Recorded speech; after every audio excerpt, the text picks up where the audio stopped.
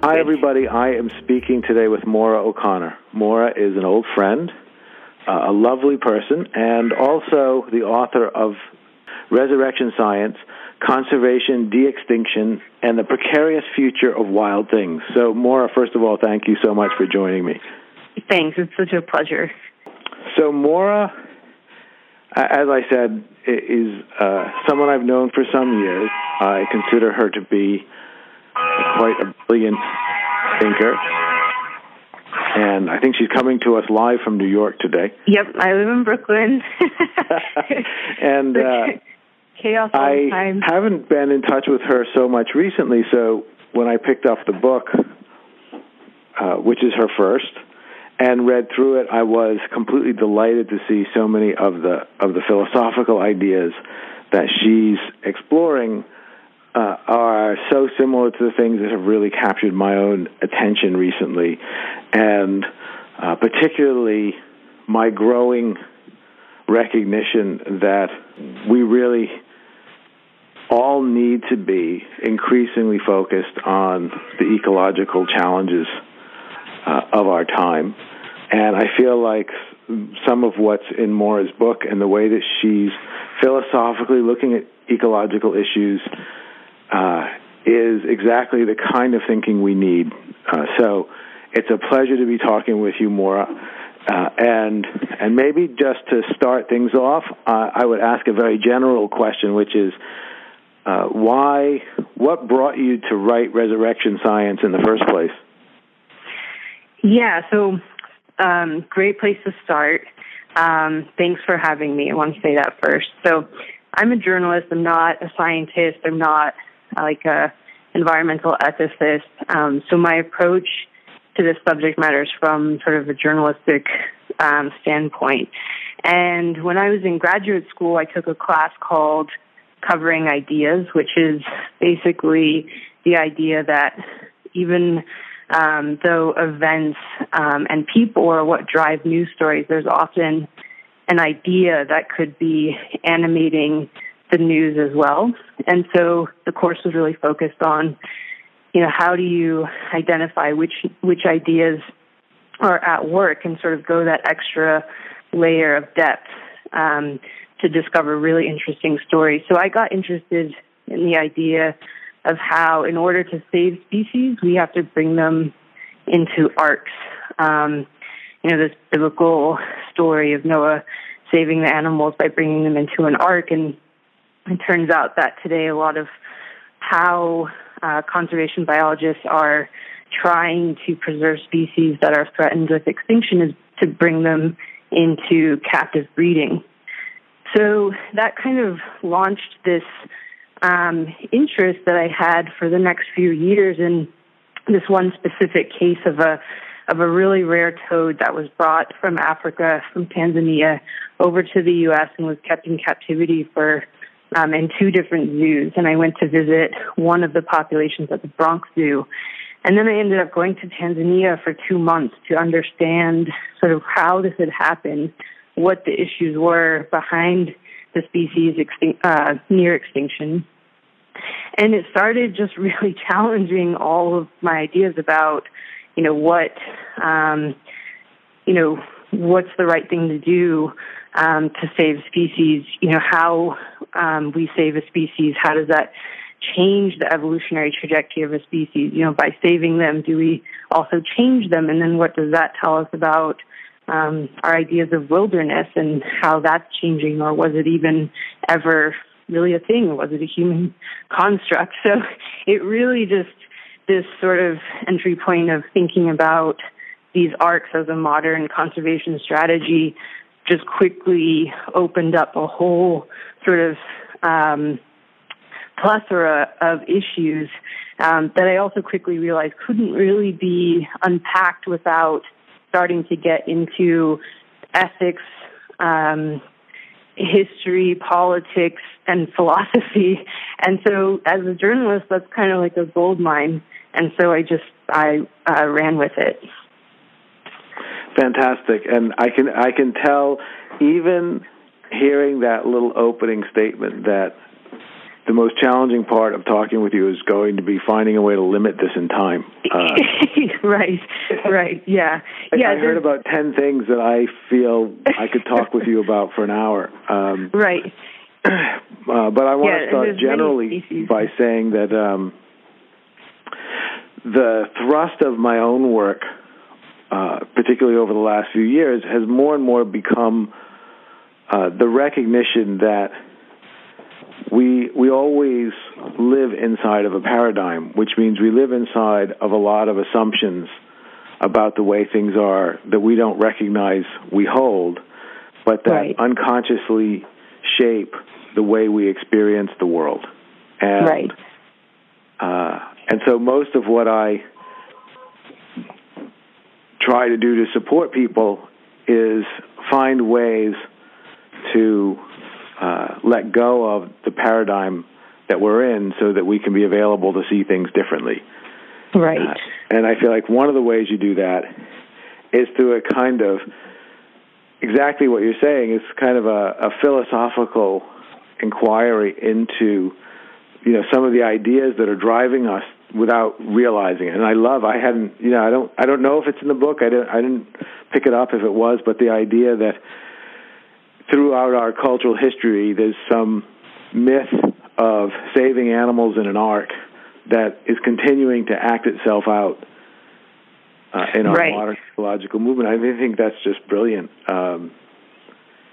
because it shows the power of ideas. Right.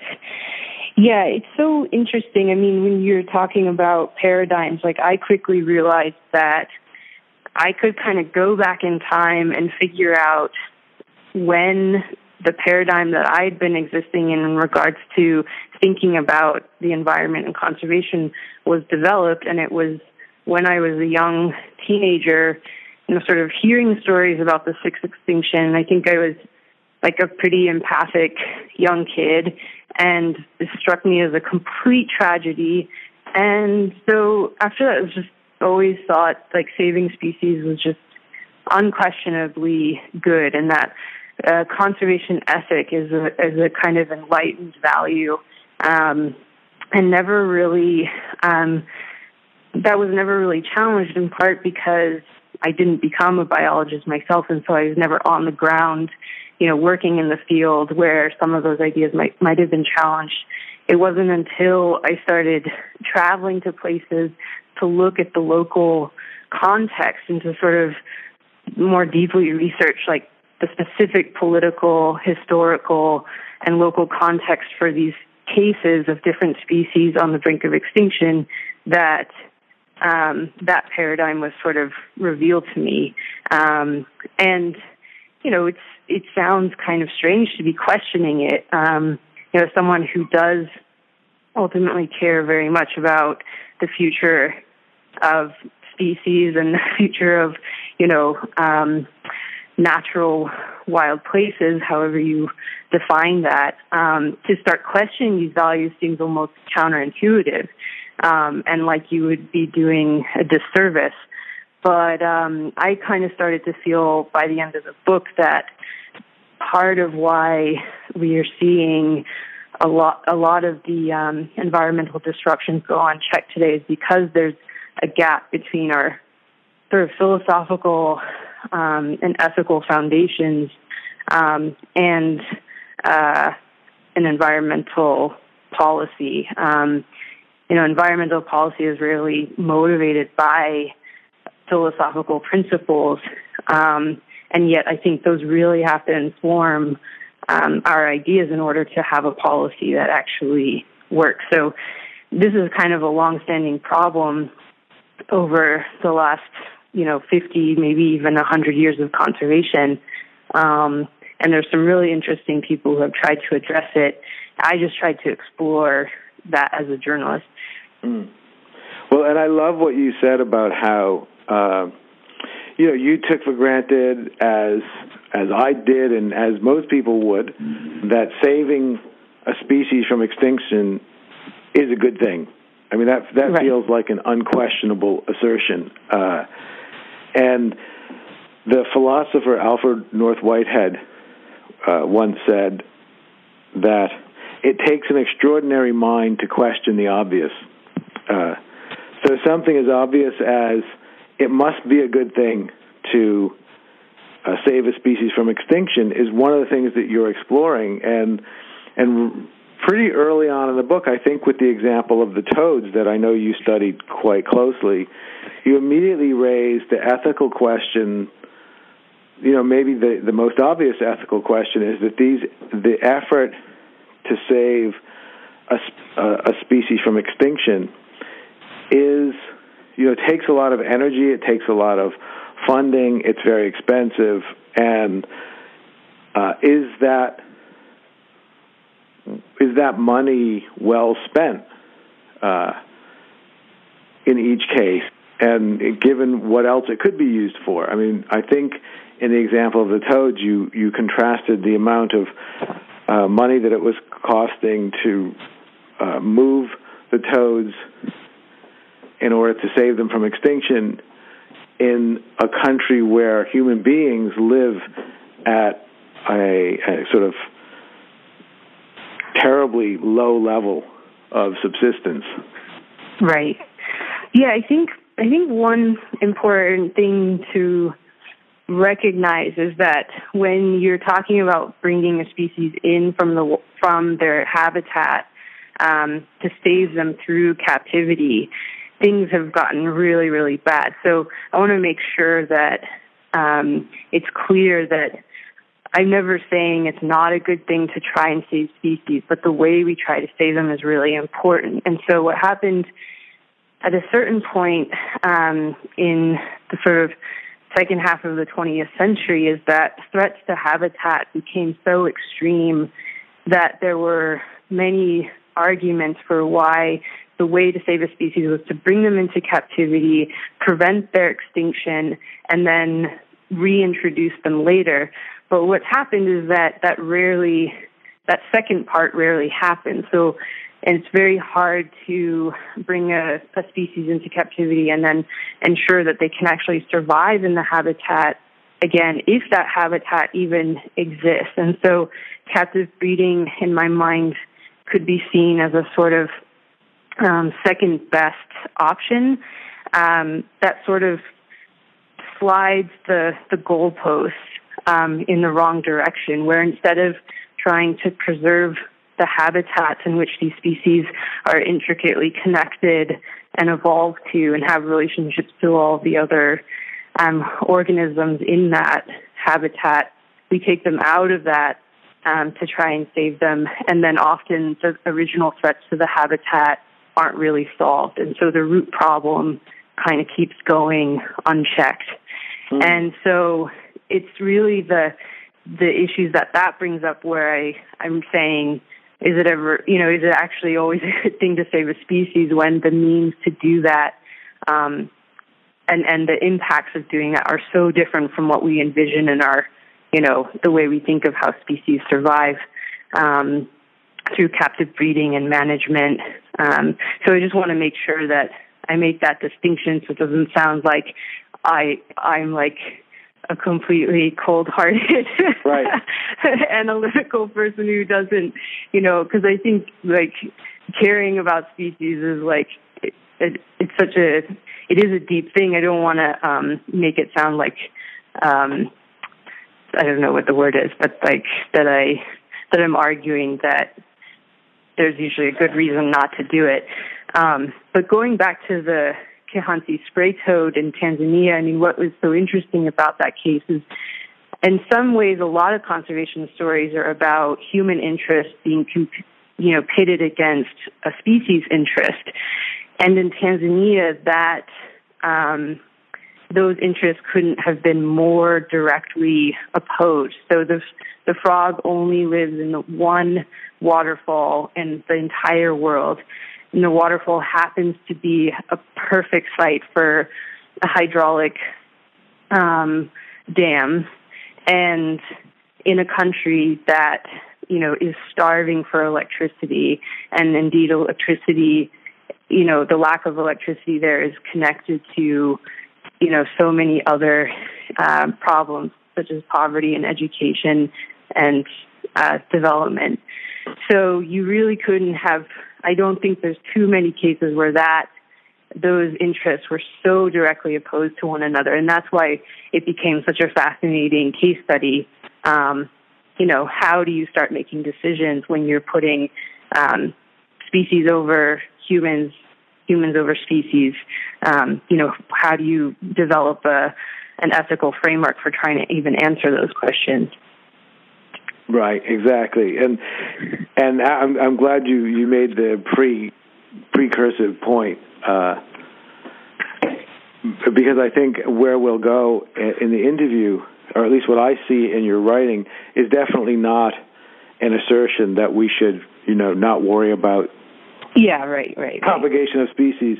But I think what you're offering people is a way to start to think about the complexity involved that could, that at least in my reading of the book, felt like you were gesturing toward a direction that could actually yield a solution to a problem we didn't know we had. It was the problem that actually we think we're solving through a lot of the efforts at saving species. But I got the feeling in your book that you kept pointing to the deeper issues involved that won't be addressed necessarily by our current efforts in the way that you were just saying. So maybe to ask a follow-up question or to point in a follow-up direction in the book, you kind of start with, as you said, this more obvious opposition between human and species and the needs of one species, i.e. the human one, and in this case toads. But then you back up and you say, well, you may or may not realize it, but we don't even know how to define a species, and how we think about what a species is, which is something which made a lot of sense when I read it in your book, but I hadn't really thought about it, that it's a very hotly political issue, because how we determine what a species is and how we slice up, the animal kingdom into species affects a lot of the ways that grant money would be distributed and that efforts would be funded. Right. Yeah, you see a really interesting thing happening, like particularly when you could start looking at an organism's DNA more cheaply, which is that it may seem that, different organisms can be grouped into species identities based on like reproducibility or, even it used to be just how they looked. And then once you look into the genome, you realize, oh, this is really messy. Like the whole sort of evolutionary history of a species, shows how, hybrids create more species. And, they may be so deeply very identical to one another, but have, very different habitats. And so then it becomes, a question of, well, can you just get rid of one habitat or, even if it exists over here? So trying to figure out and untangle, like, where do you sort of draw the line? How do you delineate the start of a species and where it ends and another one begins becomes this, it's not only scientifically fascinating, but then, like you said, it has these implications for, well, are we going to spend money to save this species if there's disagreement over whether or not it is actually distinct from this other, bird? And so I think in the book I say there's 26 different species concepts that are used in the scientific literature.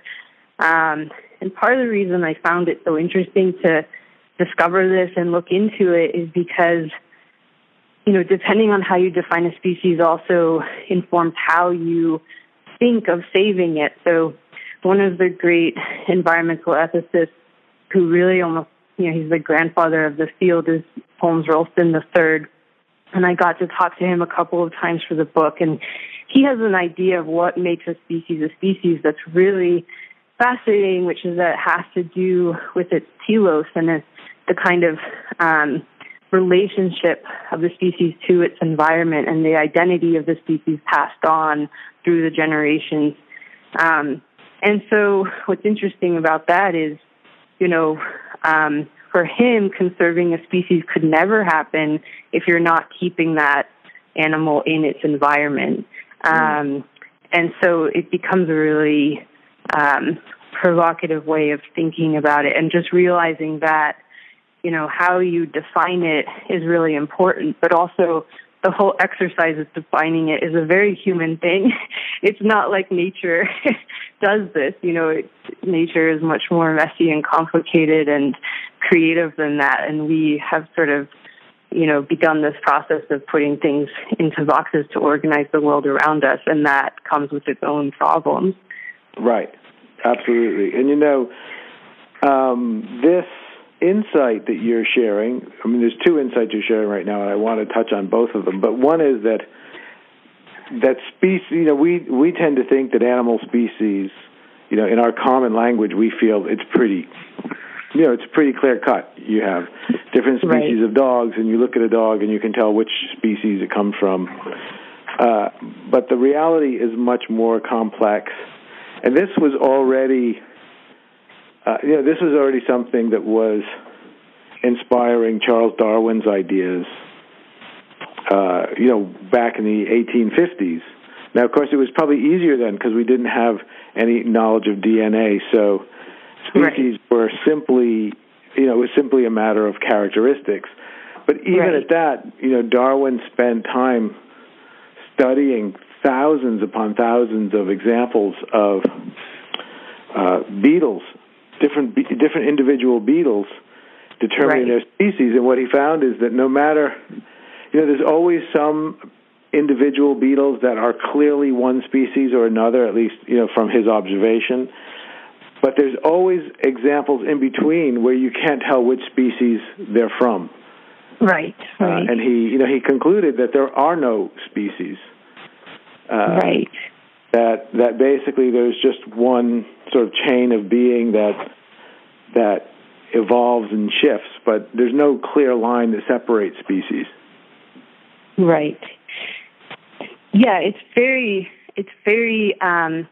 interesting, and I think one of the issues then that I came upon was the fact that like Darwin and so many of his peers who accepted his theory of evolution, and then subsequent generations of scientists always assumed that evolution of species took place very, very slowly and over eons. And, one of the things that is so fascinating is that in the last 20 years, there's been this real recognition that in fact isn't the case, that there are plenty of species. In fact, many species that scientists turn to, it seems, have really rapid rates of evolution.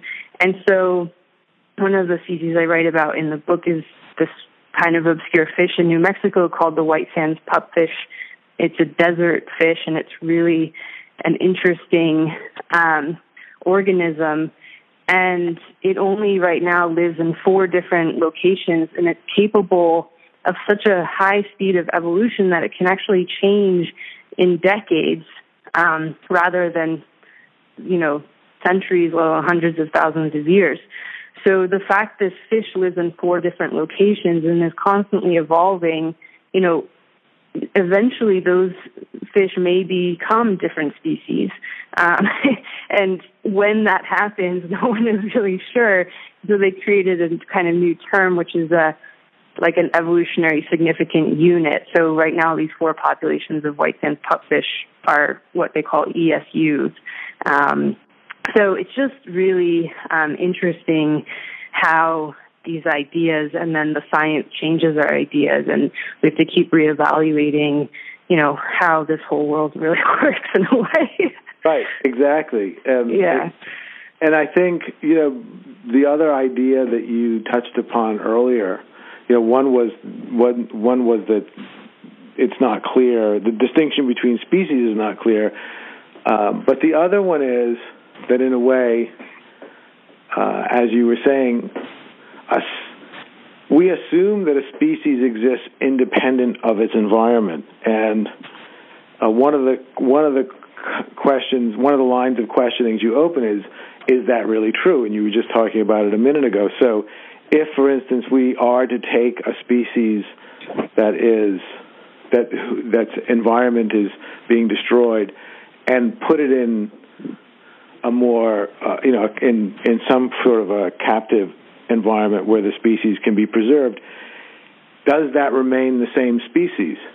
Right. How long will it be the same species? And is it possible to save a species, or is each movement that you're doing, each action that you're taking, affecting the species anyway?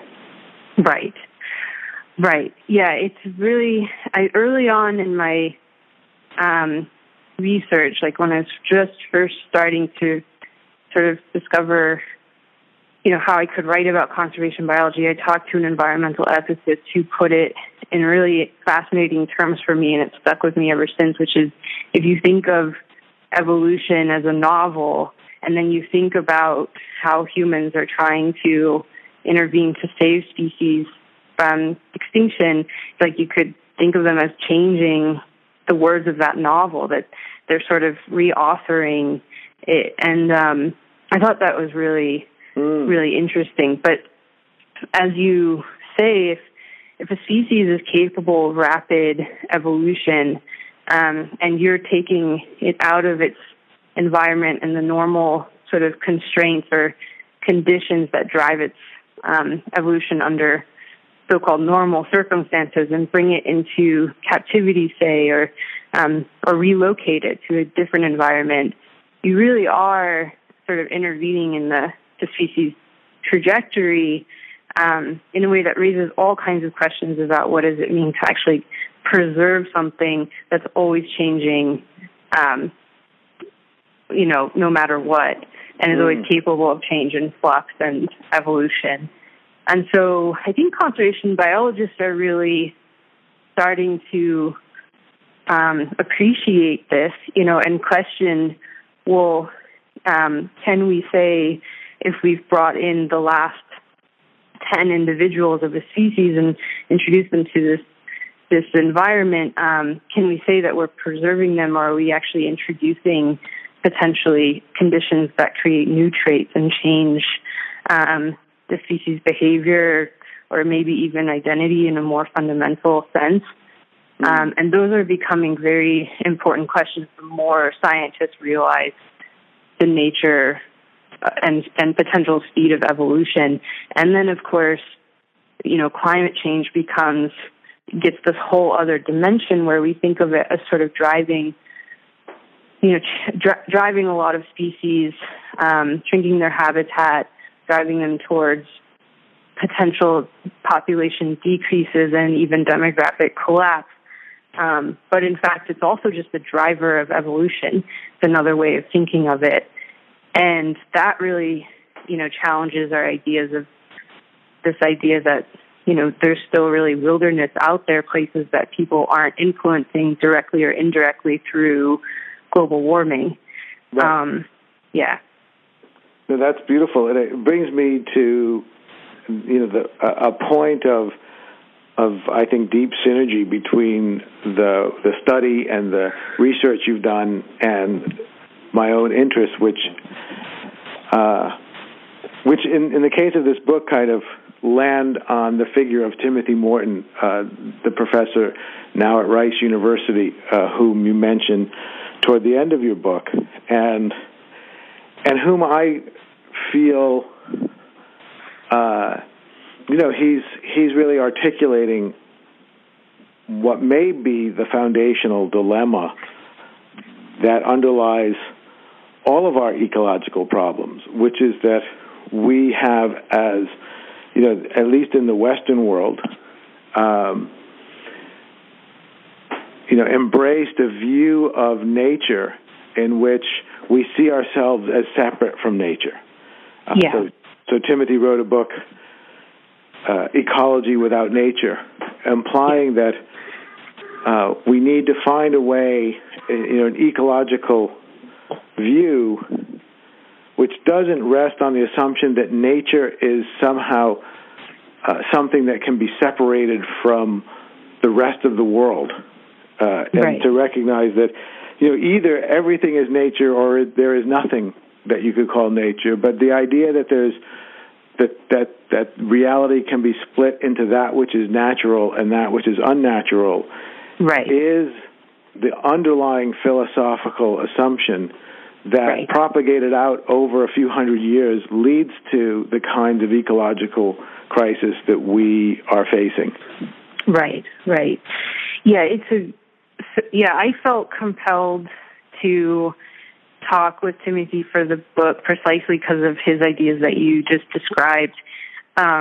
What's interesting is because the book deals with species that are the focus of efforts of biogenetic engineering and even de-extinction, the idea that you could bring back a species that's already disappeared through technology, I was coming across this idea a lot that, if everything's natural and humans ourselves are natural, we're a product of this earth the same way as any other organism is, then the actions that we take, can't be called unnatural. And therefore our influence on the biosphere and on other species can't be called artificial.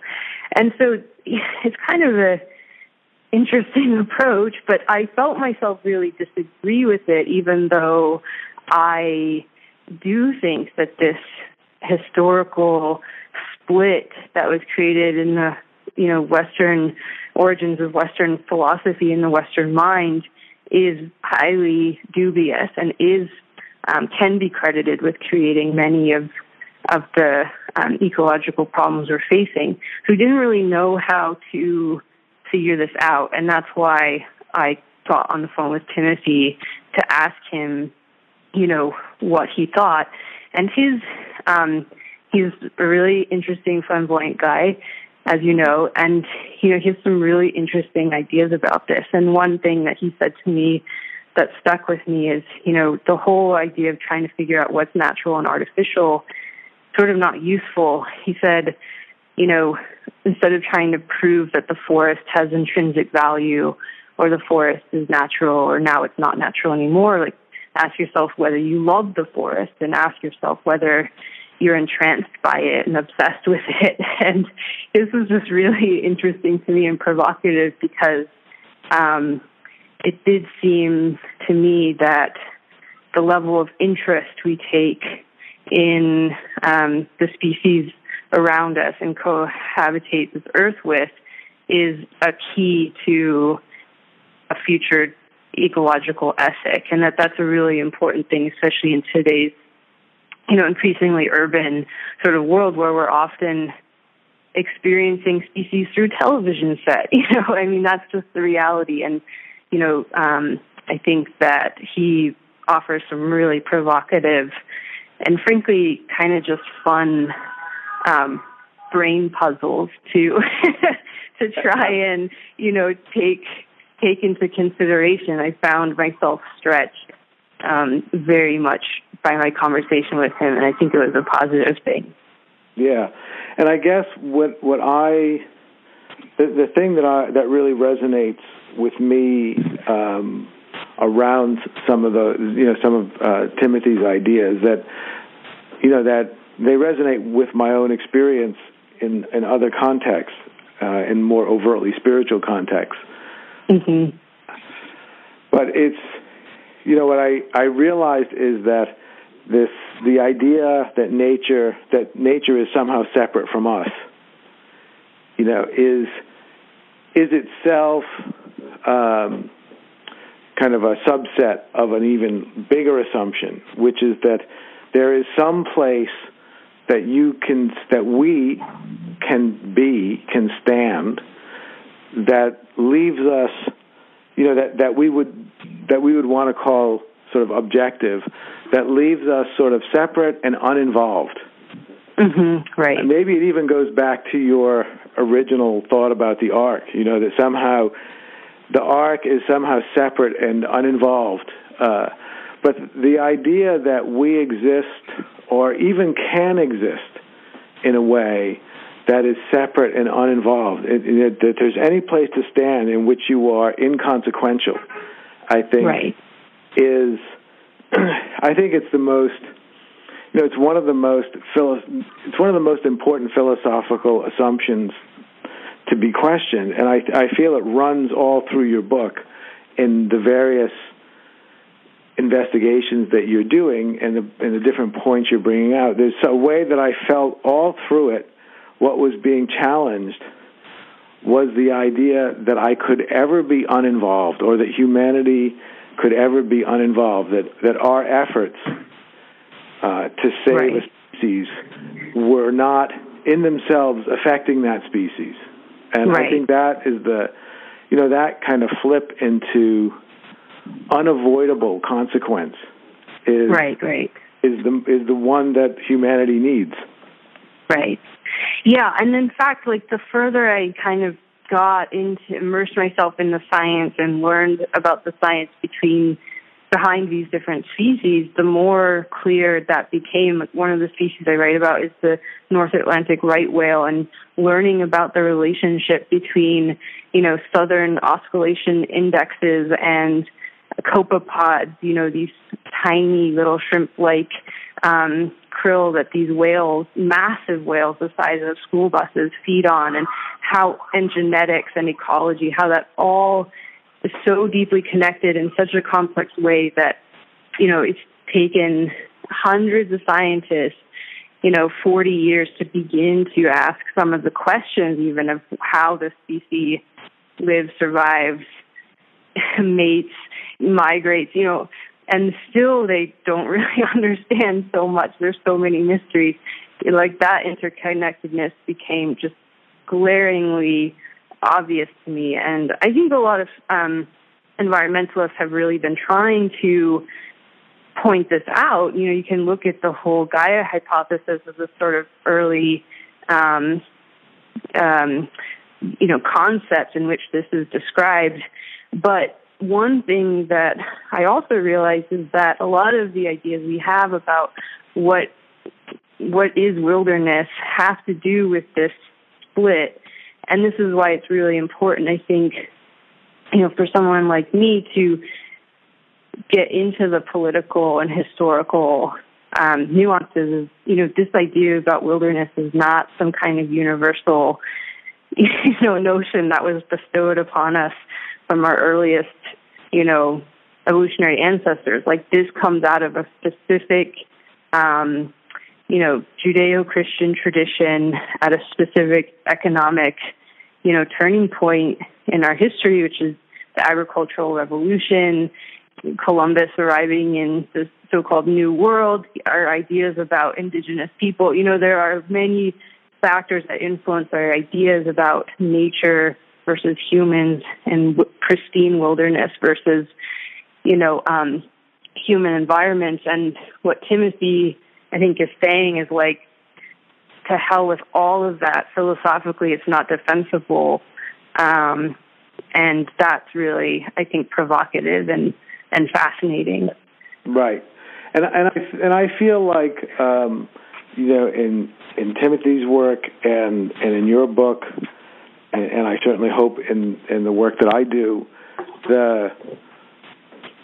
there's an underlying momentum toward deeper responsibility, and I mean that's what I would say is it's what I felt most in your book by the end in terms of where does it land in me, and what I felt was there's this, from every different angle that you look at, you have this sense that we are a species that lives in nature. We are part of nature. We're not separate from it. Therefore, everything that we do has unavoidable consequence. Right. And so, you're challenging some of the ideas that we have about things that are obviously, about activities that we can engage with around species extinction that at first blush would seem to have only positive effect, and saying, well, no, it's deeper. And so what I felt was a call to deeper responsibility. I have a blog that I call Philosophy is Not a Luxury. Yeah. And I think your book is a great example as to why, because in our efforts at resurrection science need to have a deeply philosophical component, because we really need to expand and understand the consequences of our efforts to resurrect species. And I feel like that's your call, is quite the opposite, actually, of not caring about species or in some cold way feeling like it's not worth it, but really a call to care about more than species in the common sense, and to really look at the entire interconnected balance of life and how our resurrection science efforts are affecting the whole. Right. Yeah, and I think the book doesn't make specific prescriptions about how people can manifest, through action, that sense of responsibility they have. But for me personally, what I found through writing the book was, one that, like education, taking the initiative to educate ourselves about, the particular context in which species conservation cases are taking place is really important. It's not enough to kind of like look at a place on the other side of the world and say, oh, they should really be saving those rhinos. I can't believe all these poachers are killing them. Like, isn't that horrible? What is driving poaching of rhinos in South Africa? What are the forces? And I think it's really identifying those underlying forces then that is where methods of action can start to reveal themselves. And I think that's a really important thing, because so often we do feel a sense of responsibility. We are not sure what to do with our kind of moral outrage about what we're hearing and seeing in the world. But that's not a reason to short-circuit this process of really thinking deeply about what's causing it, what are the possible solutions, and what role you might be able to take in those. That's beautiful, Maura. And, one of the reasons, besides the fact that I just personally think you're an amazing individual, one of the reasons I wanted to talk with you is because, you're a younger person with some big ideas, very much at the start of your career as an agent of change, let's say, in the world, and I feel like it's important that the voices of people who are younger, who have fresh perspectives, who are at the beginning of their efforts, be amplified and broadcast. And so, it's a pleasure to talk with you today, and I'd love to give you one final chance to say anything directly to the audience of people that might be listening to our conversation. Like them to walk away with. Yeah, I think I'll just speak to what that sort of term you used, agent of change, which is, it would be hard for me to present very much evidence of my own, ability to affect change. But what I see my job as a journalist being is to harness my own curiosity and interest in the service of what I think are important and fascinating stories. And so I approach things not as an activist and not as a spokesperson or something, but just as a journalist who's interested in like understanding as close as I can, the truth of different stories and what's really animating them, even if that seems counterintuitive.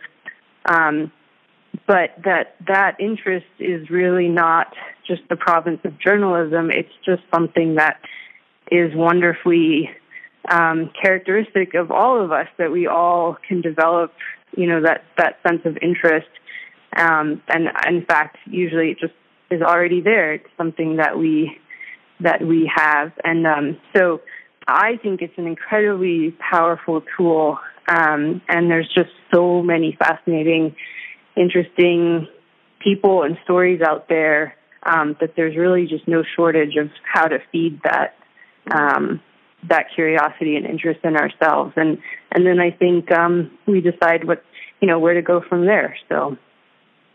Great. Wonderful. And, I would just want to say that I learned a lot from reading Resurrection Science and am honored to include you in the list of my many influences and teachers. And I think it's a real service. I definitely will see things differently for having read it. And I want people to know that the book is called Resurrection Science.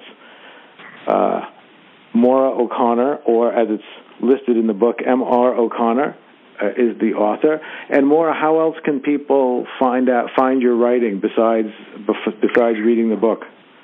Well, most of my stories are published online with different outlets, and I have a website. You can go to resurrection.com or mroconnor.info, and I have a kind of bi-monthly, in addition to sort of listing the new stories that I've come out with on those sites, I also have a bi-monthly newsletter, which is just basically an excuse for me to write up short reviews of everything I've been reading recently and put up funny or like interesting news stories relating to science or literature or travel that I've come across.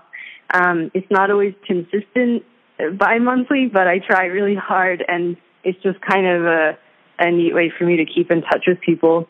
And so those are two ways. And then thirdly, I'm working on my second book, and it's also, I think, interesting and about the science and neuroscience of navigation in animals and people and how it defines our relationship to the world and our environment.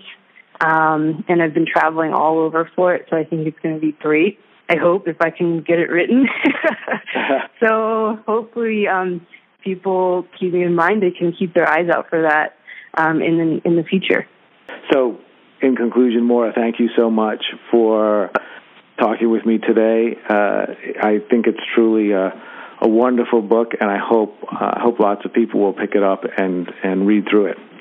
Thanks, Jeff. It's really nice to connect with an old friend and talk about new ideas, and it's just fantastic. I agree. Thank you so much. Yeah. All right.